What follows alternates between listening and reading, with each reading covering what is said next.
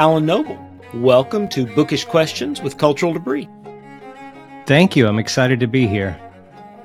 You have come complete with nice microphone and large beard, so I welcome you all. All three of us, yes. All three of you, yeah.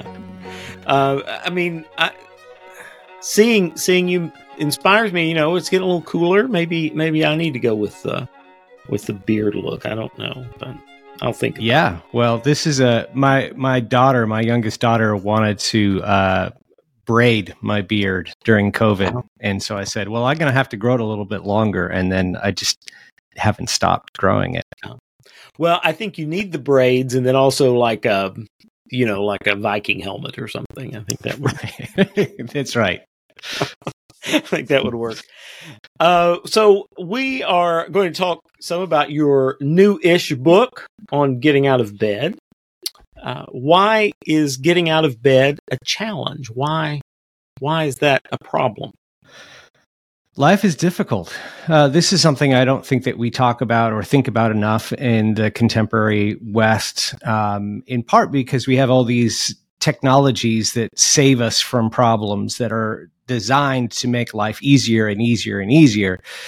We have, millionaires trying to fight off death. We're living in a world that desires to not have any problems, but problems are there because of the fall. Problems assert themselves, and life becomes difficult. It could be that you're dealing with a mental illness. It could just be that you're dealing with life's natural flows of trouble. It could be that you're tired or you're sick or whatever it might be, but suffering comes to all of us. Part of the premise of this book is that everybody needs to have an answer to the question, why live? Why get out of bed? And that might seem a little bit morbid, but it's not actually, because it's a fundamental life question. It's one of the most fundamental life questions. Why live? Why put up with suffering? And so that's at the heart of this book. I mean, of course, suffering, obviously, has been around almost as long as humans have been around. You touch on this in your answer a little bit, but do you find that I guess the challenges of getting out of bed are made more acute with sort of modern society and the things that we deal with now versus 100 years ago or 200 years ago or 500 years ago? Yeah, I do. Not because we have more serious problems to deal with, but because we have a culture that does not equip us to be resilient.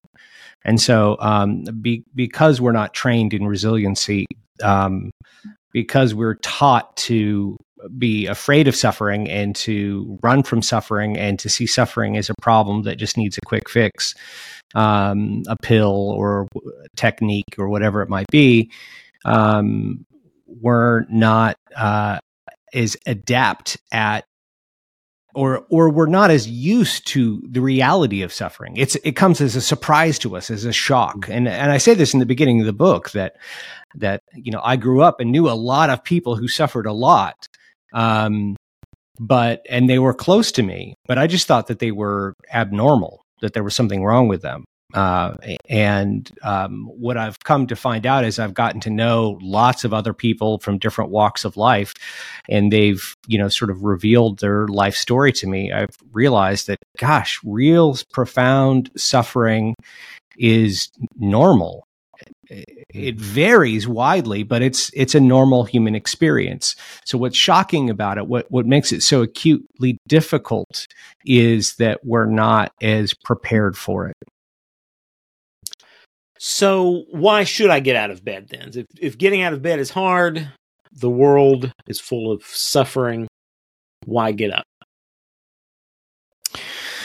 So I think at the heart of my answer is that a loving God created you and sustained you moment by moment, and therefore your existence is fundamentally good even when you don't feel it is good.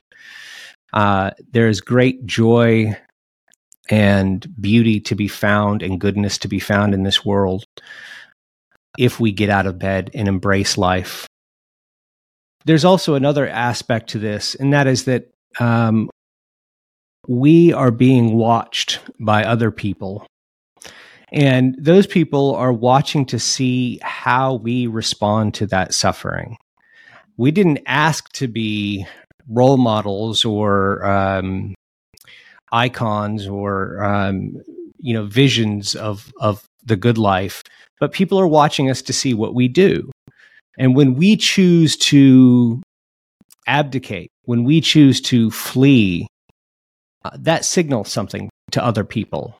And when we choose to embrace life despite great suffering, that also signals something to other people. It communicates to them loudly, I argue in the book, that life is worth living despite suffering, that life is fundamentally and in this deep way a good thing. And when you go through periods of suffering, it's often the case that you can't see the goodness of your own life. Life seems taxing and miserable and difficult, or it can feel those things. But you usually can usually identify the goodness of other people's lives, particularly your friends and your loved ones. You can look at them and you can say, I want them to recognize that their life is good. I might not think that my life is worth living, but theirs is clearly worth living. And if you can recognize that, then I think you can recognize the obligation you have to carry on with your life, because those people whom you love are looking to you to see how you will respond to suffering. And so there are these two ways, I think, that I try to emphasize that we look at them. One is that we recognize the fundamental goodness of our own being in the world before a loving God who is sustaining us moment by moment. And the other is as witnesses to other people of the goodness of that life. And with both of these, the goodness of your existence and the goodness of your witness is not dependent upon how you feel, because feelings change from moment to moment, day to day. You can't depend on how you feel, the meaning you feel life has, the purpose you feel life has. You can't let that determine whether you live a rich, meaningful life. You have to choose to embrace that life regardless. You have an interesting addition to the book, which are some podcast episodes that are available on the University Press website that go with the book. So what can I gain from those podcast episodes that sort of add to the book or are different from the book? Yeah, so I got to ask a number of interesting, thoughtful Christians questions about mental health, about suffering, about persevering, about surviving in the world. And people like Tish Harrison Warren, and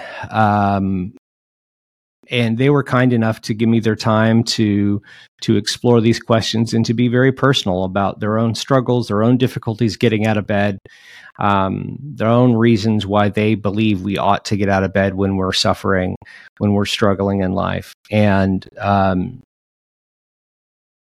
so, yeah, that's what those offer. So do you have any new projects that you're working on? Anything that we should be on the lookout for? Yes. So I have my fourth book that I'm working on is tentatively titled something like Recollecting Your Life. And it's a practical guide to life, giving life advice, how to survive in the contemporary world.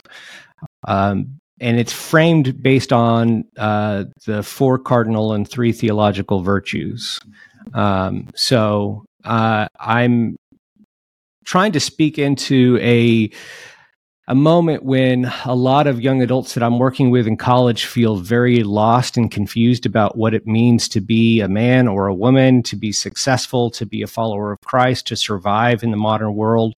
The modern world has taken away a lot of our mentors and a lot of our signposts, and I feel like a lot of people feel lost and confused about what they ought to do, what it means to live a good life. And I think the theological virtues and the cardinal virtues are good guides for that. And so I'm using Joseph Pieper's 2 books on called The Four Cardinal Virtues and Faith, Hope, Love, and as the sort of scholarly backbone. And so he's pulling from Aquinas, and that'll be the scholarship behind it, but it'll be an accessible trade book, something that hopefully you can give to a college student or a high school student, or somebody even in their 30s who feels confused about what it means to live the good life, because we get so many conflicting messages thrown at us from, this is what justice looks like. It looks like social justice, or this is what love is. This is what love demands of you. And so, trying to do a kind of recovery process and get some more solid answers.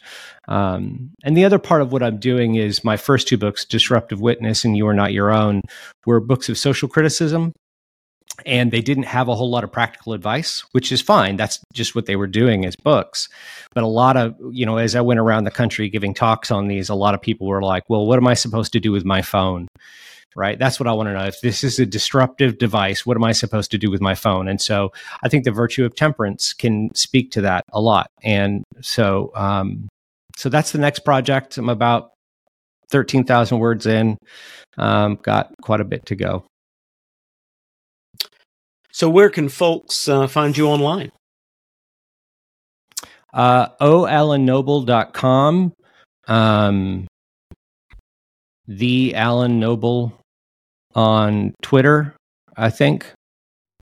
That seems plausible. Yeah, the Alan Noble on Twitter. I had to, or X, I had to go over and check. And similar things on Instagram and Facebook. I think it's Alan Noble on Instagram and Facebook. Yeah. All right. Well, we will send folks your way. Alan Noble, thank you for being on Bookish Questions. Thank you.